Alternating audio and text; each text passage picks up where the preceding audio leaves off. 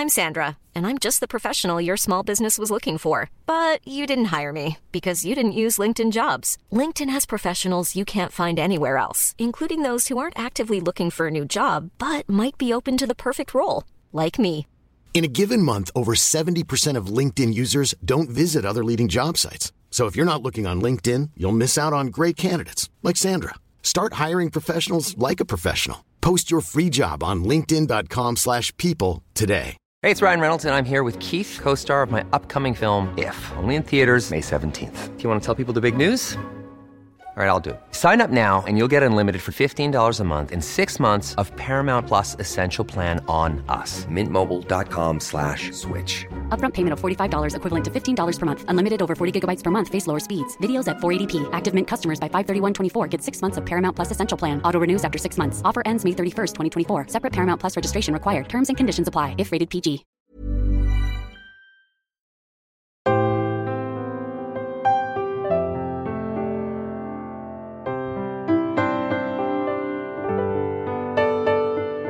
Välkomna tillbaks till Kulturpodden. Det här är Fia Gulliksson, jag är matentreprenör och jag sitter här och kuckelurar eller fiffilurar, eller vad säger man, med Elin Olofsson.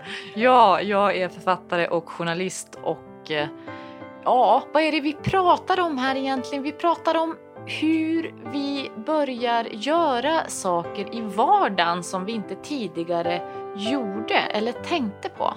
Och hur vi liksom medveten gör det, eller också bara hur vi gör det. Och jag hörde en jättekul grej här på radion häromdagen. Och det var ju hur man får barn att börja äta sånt som är okänt. Och ja, hur man alltså får dem att våga. Och det är många som kommer med pekpinnar och sådär till ungar och säger du måste smaka, du måste prova. Men det funkar inte så bra. Den nya studien nu som säger att det bästa sättet att få barnen att äta det är att de har bra förebilder. Alltså i form av andra ungar. Så det finns ju ett gäng ungar som heter allätare. De äter allt och vågar prova allt. Så placerar man ut en allätare vid ett bord där det finns liksom skeptiker. Och sen att man gärna har en kock som kommer ut och berättar om vad det är. Då vågar de. Och så visar det sig att har man allätare vid ett bord med ungar då, olika åldrar, så är det 2/3 av alla som vågar äta, prova nya smaker. Men är det inte så utan mer ad hoc och inte så där medvetet att man pratar om vad det är på tallrikarna, då är det bara kanske knappt hälften. Men vad spännande, för så funkar det väl egentligen bland oss vuxna också, även om det kanske inte rör bara mat. Men just det här med grupptryck och när man ser en person som plötsligen gör på ett visst sätt eller lägger ut vissa typer av bilder på Facebook eller vad det kan vara, så blir man ju också mer benägen att börja göra det själv. Då får man liksom upp ögonen för något plötsligen som man kanske inte har sett tidigare. Eller jag tänker på, jag har vänner som har börjat med en viss träningsform till exempel som jag aldrig hade hört talas om innan. Och då blir ju jag också mera nyfiken på den träningsformen, oavsett om det handlar om att börja lyfta tungt eller frakta stockar i skogen eller någonting sånt där. Ja, jag tänker på, jag skrattar nu när du säger det där, för att jag tänker på lattetrenden. Har du funderat någon gång på den? Jag tillhör ju inte mjölkdrickarna, men jag vet ju vad lattetrenden är för något. Men hur uppstod den, tror du? Ja, alltså det är faktiskt en extremt medveten trend. Sen kanske den hade kommit ändå. Men alltså det är också intressant hur man kan faktiskt skapa en efterfrågan av en produkt därför att det passar industrin eller samhället. Och i det här fallet då så är det faktiskt en jädrigt smart och härlig kvinna som heter Ingela Stensson som tidigare arbetade på Svensk Mjölk. Hon är faktiskt lattemamman i Sverige. Det var hon som medvetet drog igång det här. I form av olika så här, PR-kampanjer, tävlingar. Jag vet att när de skulle dra igång lattetrenden så fanns det liksom inget ord för kaffebartender. Barista fanns inte i det svenska vokabuläret, utan jag tror det enda som fanns som hette barista var någon slags häst på Solvalla. Ja, och då drog man igång det här som en medveten grej, att vi skulle ta mjölk i kaffet och bli kanske också lite mer internationella. Eller det var i alla fall det vi upplevde att vi blev med lattetrenden. Och det tyckte vi var lite finare. Och det är lite intressant det där med om mat kan vara fin kultur eller ful kultur. Jag vet inte. Men jag träffade i alla fall Ingela och vi spånade lite vidare på det här temat. Delande kulturen till exempel med Airbnb och Uber i spetsen har ju exploderat. Men hur kommer maten att förändras?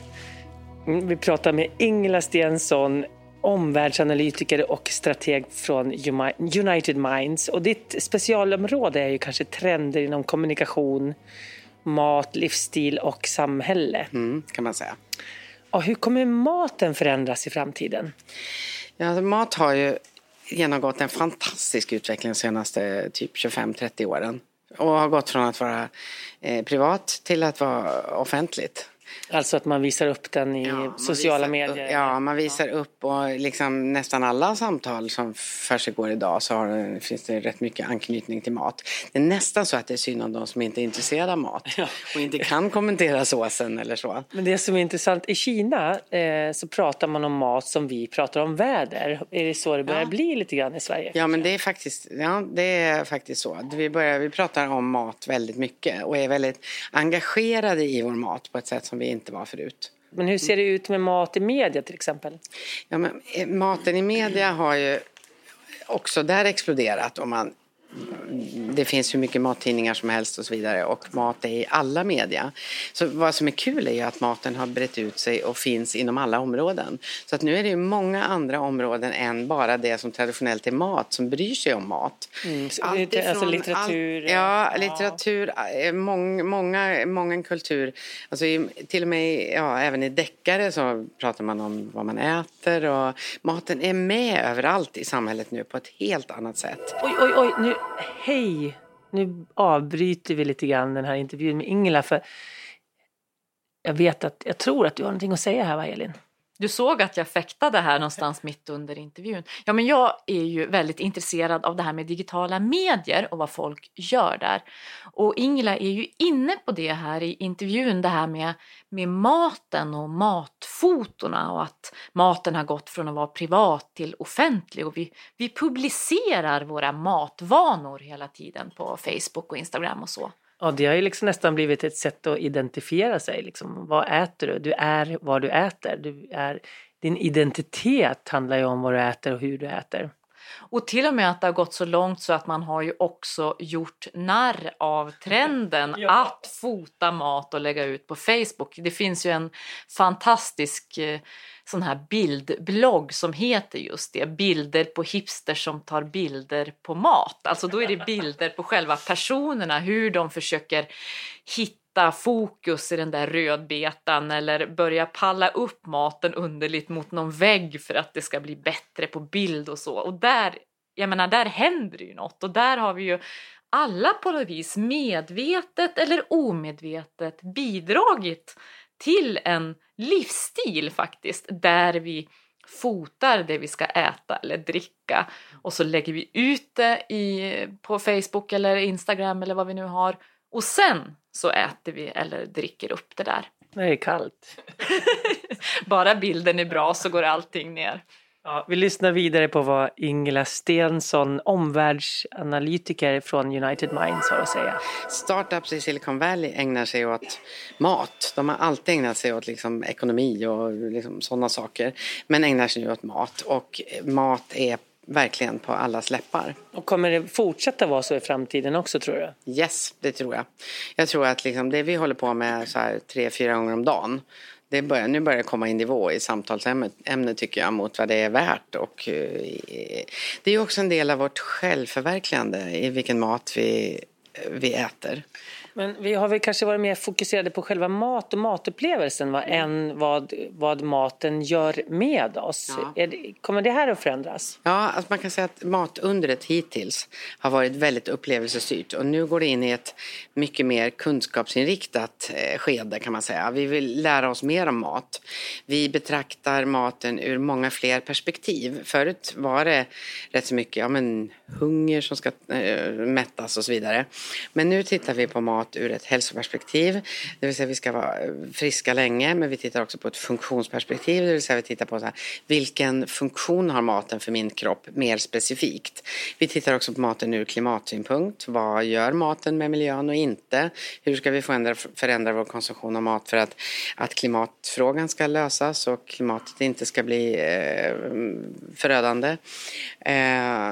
Och många andra sådana aspekter, rent känslomässigt, vilken mat tycker vi om att äta, hur påverkar den vårt samhälle och hur vi mår och hur vi umgås. Och maten är också väldigt mycket ett kitt i det sociala livet. Ja. Oj, vänta nu. Nu hejdar vi Ingela lite grann, för nu viftar Elin här i våran lilla stuga. Vi sitter alltså i en fantastisk liten timmerstuga här vid Storsjöstrand och bandar det här. Och vad var det du ville säga nu om det här offentlig och privat mat?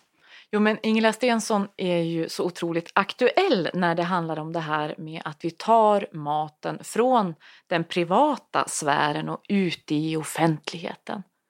Och då gäller ju inte det bara, tänker jag, offentligheten som på Facebook. Det gäller ju faktiskt också att maten och råvarorna har flyttat in i offentliga institutioner som museer till exempel. Hur då? Ja, men som Nordiska museet i Stockholm. Vad har de haft stort det senaste året? Jo, en hel utställning om socker och sockrets betydelse i våra liv och för våra tänder, men för våra vanor överhuvudtaget. Godis och glass och allting sånt som å ena sidan många gillar och som vi också vet är lite farligt och fult och sådär. Så maten har alltså fått kanske blivit en aspekt där vi beskriver våra tidigare upplevelser och vår livsstil? Absolut. Och den nya utställningen som har öppnat på Nordiska museet nu här i höst, den handlar också om en råvara. Den handlar ju om humle och hur man brygger öl hemma. Så det är väl intressant. Och dessutom har vi ju här i Jämtland på Jamtli, museet här, de öppnar en utställning också under hösten som handlar om tidernas mat. Alltså vad som har varit basmat som har bara dämpat hunger och vad som har varit guldkant och vad som har upplevts just som någonting lite extra och vad som är fint och fult att äta, fint och fult att duka fram. Sånt som man äter kanske direkt ur konservburken hemma en ensam kväll. Eller sånt som man verkligen slår på stort med och vill bjuda hem folk och visa för till exempel. Ja, då återvänder vi till Medborgarplatsen och lyssnar lite grann på Ingela igen. En trend man ser liksom generellt vad gäller livsstil så är det väl så kallad new simplicity. Och det är väl den starkaste trenden vi har sett i år, där man går ifrån att tänka att tingen tynger, vi vill ha minimalism, vi vill ha enkelhet, vi vill ha liksom färre saker men hållbarare, kanske dyrare saker. Och man ser ju i trender både i inredning att det här krusiduller och massa mönster, det börjar försvinna och vi vill ha det mer enkla, nästan lite amish eller liknande shakerkulturen. Avskalat och enkelt är det som gäller. Är det detsamma med maten? Ja, verkligen. Och det som man kan säga är det stora där, det är väl att fine dining har gått över till fun dining. Nej, vi vill inte uppföra oss på något speciellt sätt eller känna att det finns speciella krav på oss. Och ju mer vi äter ute, ju enklare vill vi ha det faktiskt. Men vi vill ha riktigt god mat. Det vill vi ha. Vi vill inte ha sämre mat bara för att vi inte anstränger oss. Och det där kan man säga att det här har också håller på att hända med snabbmaten. Att förut har det varit så här av någon anledning att bara för att vi har dåligt med tid så ska vi äta dålig mat. Det är faktiskt inte alls förenligt med framtidens krav. Utan även om vi har bråttom så ska vi kunna få riktigt bra mat som smakar gott och som är hållbar och som fyller alla den medvetna konsumentens krav. Om man tänker mat och kanske design eller förpackningsdesign och så i framtiden, hur ser det ut? Ja, dels så går vi mot hållbara förpackningar och att förpackningarna ska vara förenliga med klimatkrav och så vidare. Och dels så går vi mot också att kanske förpackningar inte behövs på vissa ställen. Även om majoriteten behöver ju verkligen det, att skydda maten faktiskt och förpacka den ordentligt. Men det finns en del intressanta sådana där man liksom har med sig förpackningarna till affären och man väger upp maten och har med sig den i glasburkar som man bär hem och så vidare. Det här är ju en sån här randföreteelse, men det är ju ett intressant grepp att liksom försöka titta på. Det finns andra sådana intressanta också. Jag såg här att i flera städer så finns det offentliga kylskåp. Där man till exempel när man åker bort så kan man sätta in sin mjölk där. Och lägga in sina morötter eller vad det är som man har över. Och så kan någon annan gå och ta det där som behöver smart, maten. som en leftover fridge liksom. Ja, alltså, exakt. Ja, precis. Så att det finns otroligt mycket intressanta nya perspektiv och försök med att vara hållbar och vara överhuvudtaget politiskt korrekt eller vad man ska säga. Jag tänker alla nyanlända nysvenskar som kommer nu, alla flyktingar och sådär. Har du någon tanke där kring maten? Hur vi kan integrera på ett smart sätt? Vi har ju så mycket att tacka våra nya svenskar för en bredare brödkultur, en bredare matkultur överhuvudtaget. Så det tror jag kommer att fortsätta. Vi blir allt mer internationella och vi kommer att lära oss mer och mer om alla kök från alla länder. Tror du att det kommer bli någon förändring i folkbildningen? Kommer vi lära oss mer om hur vi odlar? Och är det liksom på tapeten? Eller ser man tydliga trender i den riktningen? Ja, det där är en bredare trend som har försiggått ett tag. Vi vill lära oss mer överhuvudtaget. Vi har lärt oss göra surdegar och vi har lärt oss göra egen korv. Och nu håller vi på att lära oss odla och även kärna eget smör och göra egen ost och så vidare. Och odling tycker jag har djupa rötter, ursäkta ordvitsen, men alltså, jag tror att det finns en slags känsla i att odla sin egen mat, även om det inte är mycket. Jag har en grannfru som odlade liksom 1 stånd potatis och det blev 1 kok, men gud vad hon var lycklig över det. Bara känslan av att kunna plantera någonting som växer och kunna äta det finns en stark längtan efter det. Vi pratade ju också förut om att matkulturen och mathistorien är ju en kvinnans historia. Så att den har inte tagit så mycket plats. Liksom. Men hur kommer det se ut? Alltså, jag tycker att det finns jättestor nyfikenhet kring all den kunskap som kvinnorna hade. Och att det är liksom väldigt många mer vill lära sig det. Lära sig hur man gjorde. Det finns jättemycket intressanta liksom nu, husmorskurser. Både vad det gäller mat och vad det gäller virkning och stickning och broderier och allt möjligt sånt där. Och då faktiskt inte bara kvinnligt utan även att männen tar det till sig. Och sen kan man också säga att nu när maten har blivit liksom mer allmän egendom så har ju då männen klivit in i köket med besked, vilket är jättebra. Och medfört också en teknisk utveckling där. Att det är tillåtet med teknik, det är bra med teknik och det tycker jag vi ska tacka killarna för. Kulturaktivism har jag talat tidigare om. Hur ser det ut? Liksom? Hur kliver kulturen fram och beskriver och berättar om framtiden? Allt för lite skulle jag vilja säga. Det behövs skrivas framtidsberättelser av olika slag. Och inte minst framtidsberättelser som har lite inspiration och hopp i sig, tror jag. Det fattas verkligen. Och där kan man ju se att ungdomar tror ofta att men framtiden är lite mörk men att de kommer att klara sig bra. Så tycker de, vilket ju är bra att de gör det. Men positiva framtidsbilder finns det verkligen anledning att satsa på. Jag tänker då framtidstro och mat och jag tänker på den här låten av Hasse Alfredson med Man får hoppas att barna också får ett glas öl. Ja, och det handlar inte om att de ska dricka alkohol utan det handlar ju om att få dem rent vatten och ren luft och rena jordar. Hur ser den bilden ut?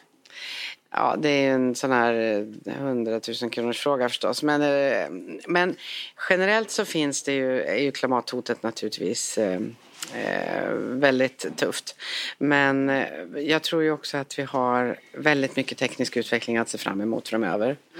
Och det är väldigt viktigt att den tekniska utvecklingen tas om hand och kommuniceras på rätt sätt. Så att man inte gör en ny sån här GMO-historia där man skrämmer bort människor från tekniken. Vi måste ha tekniken framöver. Den kommer att vara jätteviktig. Och så komplettera den med kreativiteten och kulturen. Ja, absolut. Ja. Absolut. Jag tror att tekniken är ju på väg in i alla områden. Se bara på liksom, via mobiler och allt det digitala samhället.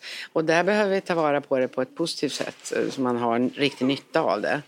Och det tror jag, det kommer. Det finns hur mycket. Sen är det jättesvåra frågor. Vatten är ju en jätteviktig fråga. Vem äger våra hav och hur? Och sen att vi inte värnar om åkerjorden är ju allvarligt. Det blir fina trädgårdar på allt det som kanske borde vara åkermark framöver. Vi har i många år slösat med åkermark. Och det tror jag att vi kommer att... Kommer vara slut med det i framtiden? Ja, eller? det tror jag. Slut med det och kanske förändringar på den fronten. För vi kommer att behöva jorden för att odla. Vi kommer att behöva se på ett helt annat sätt på jorden. Med mycket mer respekt, det hoppas jag verkligen. Men sen kommer vi att behöva alla nya proteiner, all framväxt av både insekter och alger och allt det här som är på gång nu. Det som inte hänger riktigt med där, det är det här med biotillgänglighet och proteinkvalitet och så vidare. Men det kommer säkert. Men tittar man framåt så finns det väldigt mycket intressant teknikutveckling. Växtprotein då, kommer det att öka? Så jag tänker svenska mjölkbönder har jättekämpet, men de kan väl odla grönsaker? Ja, absolut, det tror jag. Och vi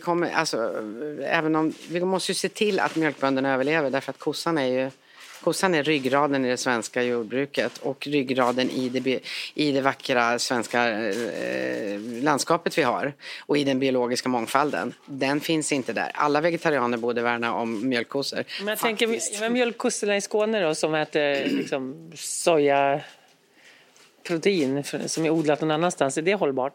Ja, det beror lite på hur det görs, men det är klart att det finns väl en strävan, framförallt eftersom konsumenterna vill att kossorna ska äta det som finns i närheten. Alltså gräs, grovfoder. Ja, exakt, ja, precis. Så att där finns det ju. Men naturligtvis ska vi använda jordarna till att framställa det som konsumenter vill ha. Nu finns det ju ett ökande intresse för grönsaker som är jätteintressant.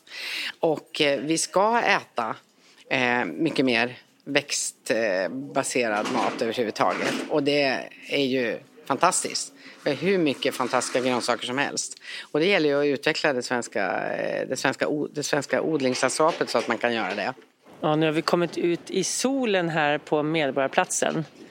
Och jag tänkte avsluta med att fråga Ingela lite grann om du har läst någon bok nyligen eller för länge sedan som ändå har påverkat ditt liv.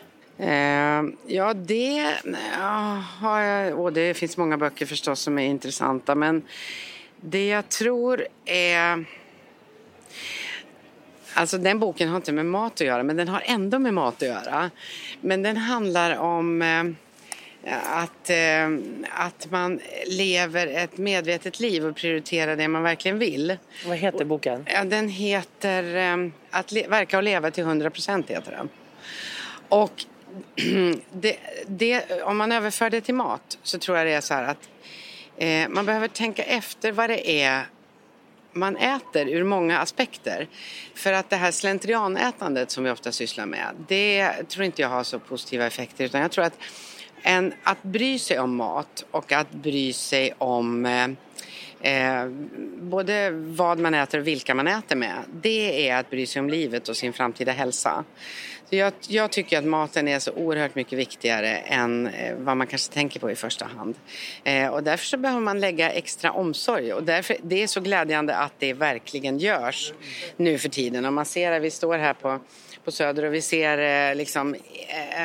det enorma utbudet och man ser alla entreprenörer som startar matföretag på olika sätt, så är det imponerande och väldigt roligt. Gud vad mycket fina eldsjälar det finns där. Om du skulle har något soundtrack? Har du någon musik som skulle vara soundtrack i ditt liv? Någon låt eller någon låttext kanske? Ja, det skulle väl vara What a wonderful world. Skulle det ju vara förstås. Ja, med Louis Armstrong. Exakt. I see trees of green, red roses too. I see them bloom for me and you. And I think to myself, what a wonderful world.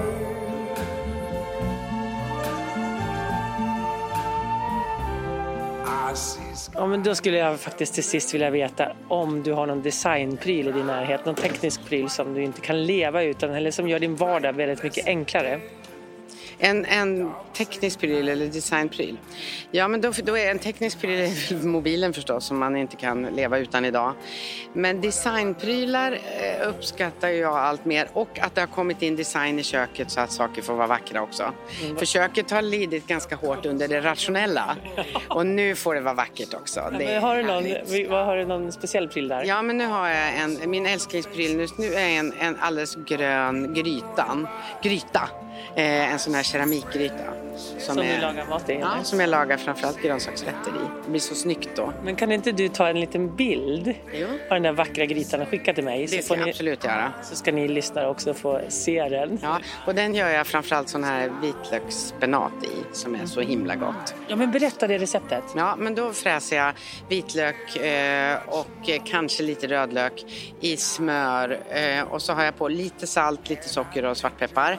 Och sen så fräser jag det lite grann. Och då ska det vara hackad spenat eller hel spenat som är väl avrunnen. Jag riktigt kramar ur allt vatten i den. Du köper frusen alltså? Ja, jag köper frusen. Eller så är jag färsk. Och då gäller det att få bort vätskan. Och sen tillsätter jag crème fraîche så att det blir antingen en ganska tjock stuvning som man kan ha till exempel på smörgås eller så. Eller som är mer crème fraîche eller grädde så att man har den som sås. Den är så himla god. Den har jag alltid med på mina bord. Och den har jag faktiskt fått smaka till och med till en varmrökt sik en gång. Just precis, det har du. Gott. Ja, men tack så mycket Ingela. Millions of people have lost weight with personalized plans from Noom. Like Evan, who can't stand salads and still lost 50 pounds. Salads generally for most people are the easy button, right? For me, that wasn't an option. I never really was a salad guy. That's just not who I am. But Noom worked for me. Get your personalized plan today at Noom.com. Real Noom user compensated to provide their story. In 4 weeks, the typical Noom user can expect to lose 1 to 2 pounds per week. Individual results may vary. It's that time of the year. Your vacation is coming up. You can already hear the beach waves, feel the warm breeze, relax, and think about work. You really, really want it all to work out while you're away. Monday.com gives you and the team that peace of mind. When all work is on one platform and everyone's in sync, things just flow. Wherever you are, tap the banner to go to Monday.com. I'm Sandra, and I'm just the professional your small business was looking for. But you didn't hire me because you didn't use LinkedIn Jobs. LinkedIn has professionals you can't find anywhere else, including those who aren't actively looking for a new job, but might be open to the perfect role, like me. In a given month, over 70% of LinkedIn users don't visit other leading job sites. So if you're not looking on LinkedIn, you'll miss out on great candidates like Sandra. Start hiring professionals like a professional. Post your free job on linkedin.com/people today. Ja, Ingela, tack så mycket. Vilken härlig kvinna. Hon hade massor med mer exempel och det får vi ta kanske ett annat program. Men en sak som slår mig och som vi pratade lite kort om, det är ju att kockarna har ju tagit en enormt stor och stark och tydlig plats i det gastronomiska utrymmet. Och det de säger är ju liksom av vikt. Men hittills har det ju faktiskt bara handlat mest om matupplevelser eller smak. Och jag tror ju att det kommer en stor trend nu att de kommer prata mer om effekterna och hälsan både för planeten och för personen. Vad tror du, Elin? Säkert, och att det förflyttas fokus lite grann från de här stjärnkockarna och deras egna namn och varumärken. Kanske till en mera kollektiv rörelse kan jag tänka att det blir. Apropå kända kockar så tänkte jag vi skulle träffa Barack Obamas favoritkock, svensken Marcus Samuelsson. Han har tankar om korskulturella tankar skulle man kunna säga. Och jag ställde lite roliga frågor till honom. Vill du höra, Elin? Absolut, det blir spännande. Jag befinner mig här på ett mingel där självaste Marcus Samuelsson också befinner sig. Det är mat, det är lokal mat. Jag tänkte se om han har möjlighet att svara på några frågor. Oh, what a wonderful world. Det är fullt med folk här, men jag ska försöka bege mig framåt. The colors of the rainbow, so pretty in the sky, are also on the faces of the people passing by. I see friends shaking hands, saying how do you do, but they're really saying I love you. Ja, nu har jag lyckats locka iväg Marcus Samuelsson ifrån det här härliga minglet här i Östersund. Och jag tänkte jag skulle ställa lite personliga frågor till dig som inte är privata. Men det handlar ändå om gränslandet mellan kultur, design, film, musik, litteratur och så vidare. För jag har ju hört mycket om dig och jag vet mycket vad du känner och tänker kring mat. Men inte så mycket vad du tänker om vilken bok som har gjort störst intryck på dig.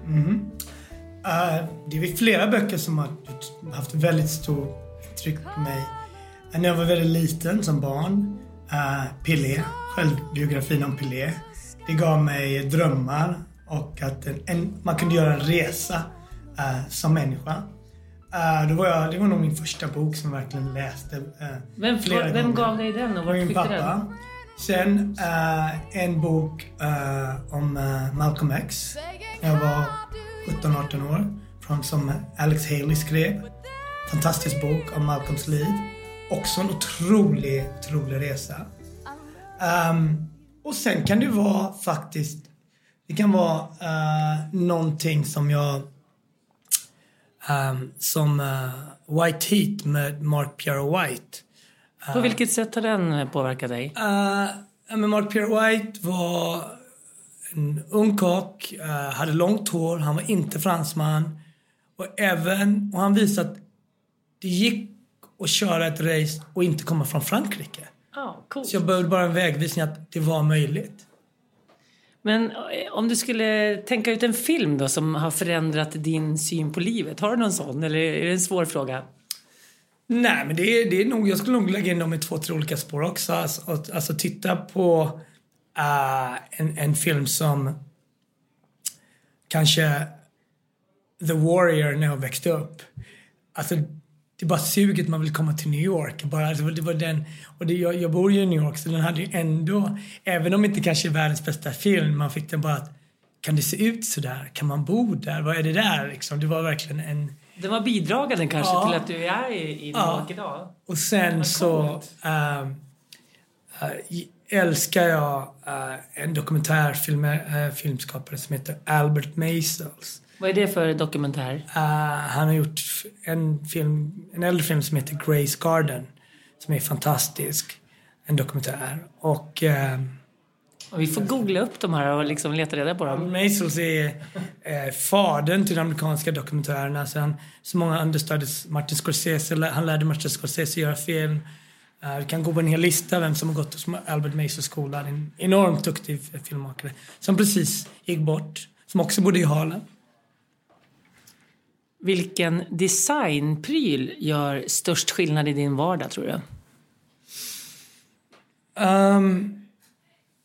Jag älskar funktionell design. Alltså det är en sån enkel sak som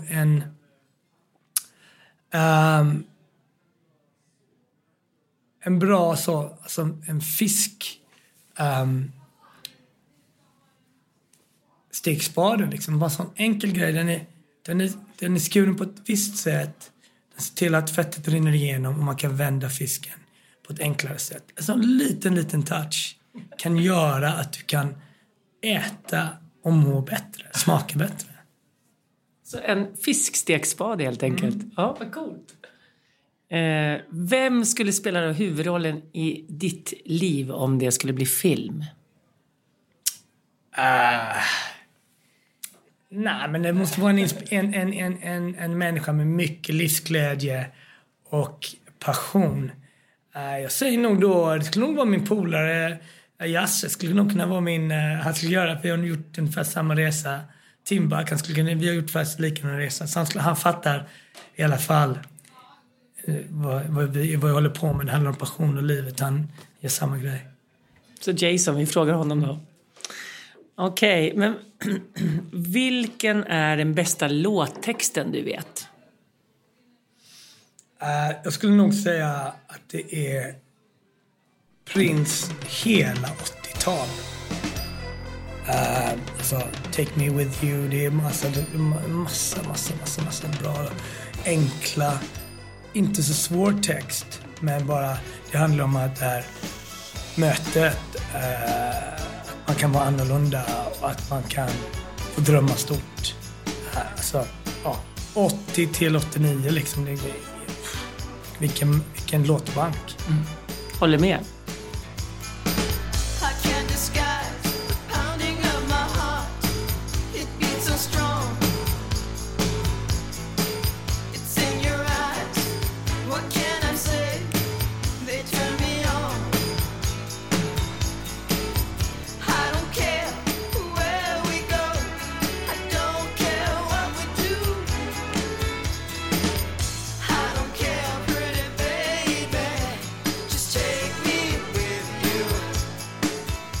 Okej, om du skulle leda då helst, skulle det vara en symfoniorkester eller ett fotbollslag? Fotbollslag. Alla gånger? Alla gånger. Är det musikalisk? Ja, men jag är bättre fotbollsspelare. Okej. Så att, alltså det är fortfarande, jag har lärt mig så otroligt mycket från fotbollen. Ödmjukhet, lära och förlora, vinna med glädje. Också hårt arbete. Kan du rekommendera en tv-serie och i så fall varför? Jag är ingen stor så, men True Detective tycker jag är väldigt bra. För det går just det här på gränsen mellan, gå över gränsen och att väldigt bra skådespelare. Om du skulle spela ett instrument, det kanske du gör förresten, men om du inte gör det, vad skulle du vilja spela? Jag skulle nog spela gitarr eller trummor. Gitarr eller trummor. Men du gillar jazz, va? Gillar väldigt mycket jazz. Men jag älskar musik. Alltså, musik är ett stor del av mitt liv. En inspirationskälla eller liksom ett komplement? Eller? Ett sätt att ta sig igenom olika situationer. Vare sig du tränar eller går i en jobbig period eller du vill bli glad. Så jag har inte gjort någon av de perioderna utan musik. Vilken var den första maträtten som du lagade helt på egen hand? Ja, det var helt på egen hand. Det var röding som jag lagade med bara så enkelt. Jag tror det var svamp. Jag hade svamp och det var så röding med svamp och lite potatis. Ganska enkelt. Vad är den finaste sak du har hemma? Det är nog min mormors stekpanna ändå. Det är det? Ja. Var det den du stekte rödingen i? Nej, inte den. För det här var på landet där inte hon var med. Men det kommer jag alltid ha. Vad är den fulaste sak du har hemma då? Alltså, jag gillar ju fula grejer. Jag är väldigt dragen åt fula grejer. Jag har massor. Jag gillar den kombon när man gör något riktigt schysst och har något riktigt fult på det viset. Men berätta om något. Beskriv det. Varför är det fult? Men fult, alltså det beror ju på att saker och ting ändras ju liksom. Om du tittar på om du behåller det fula riktigt länge så blir det snyggt. Det blir trendigt liksom, eller vackert eller estetiskt? Trendigt, eller? men estetiskt så blir det snyggt för att tillräckligt mycket tid gör någonting fult riktigt snyggt. Okej. Jag kan inte riktigt greppa vad det kan vara, men... nej. Men det får du tänka på det där. Jag får tänka på det där, ja. Men nämn en vacker byggnad då. Chrysler Building i New York är väldigt vacker. Toppen på den är väldigt, väldigt, väldigt vacker. Kan du beskriva för de som inte vet hur den ser ut? Chrysler, den är väldigt feminin för mig. Den är mycket mjukare linjer som en skyskrapa har.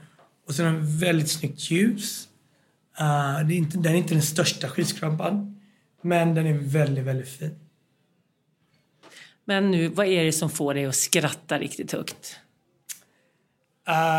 Jag är väldigt glad att Dave Chappelle, min favoritkomiker, är tillbaka. Han får mig att skratta väldigt, väldigt högt. Och han hittar man på tvn i USA, eller? Dave Chappelle kan man hitta över hela världen. På YouTube kanske man kan hitta ett klipp. Ja. Tack så jättemycket. Marcus Samuelsson, direkt från Östersund. Tack så mycket. Ja, men oj vad mysigt det har varit i den här stugan med dig, Elin, och prata och fiffilura om kultur och lyssna på spännande intervjuer. Men jag är faktiskt lite nyfiken på vad du diggar för musik. Jag lyssnar nästan bara på klassisk musik numera. Shostakovich är väl min favorit. Och jag lyssnar ju mest på kanske typ country, fastän jag är en jazzbrud. Det är helt galet. Så jag älskar ju Emmylou Harris. Och jag älskar Ricky Lee Jones. Och hon har gjort en version av Under the Boardwalk som jag önskar mig. Får vi se då vad han säger, vår producent. Det får vi se. Men tack så mycket för den här veckan. Ja, tack ska du ha, och tack kära lyssnare för att ni hänger med oss på iTunes eller på Acast.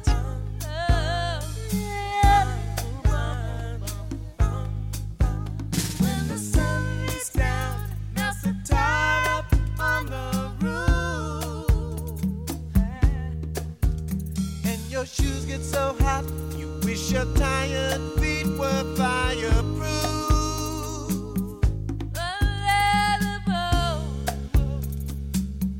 Down by the sea, yeah. On a blanket with my baby.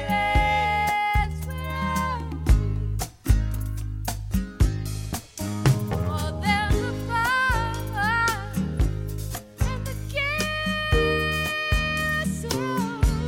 You know you can almost take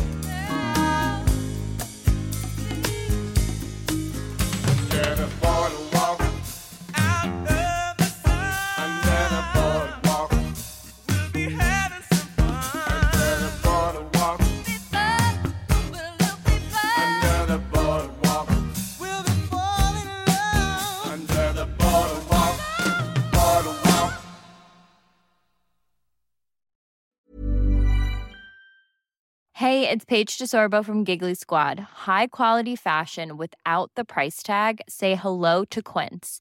I'm snagging high-end essentials like cozy cashmere sweaters, sleek leather jackets, fine jewelry, and so much more. With Quince being 50 to 80% less than similar brands. And they partner with factories that prioritize safe, ethical, and responsible manufacturing. I love that. Luxury quality within reach. Go to quince.com/style to get free shipping and 365-day returns on your next order. Quince.com/style.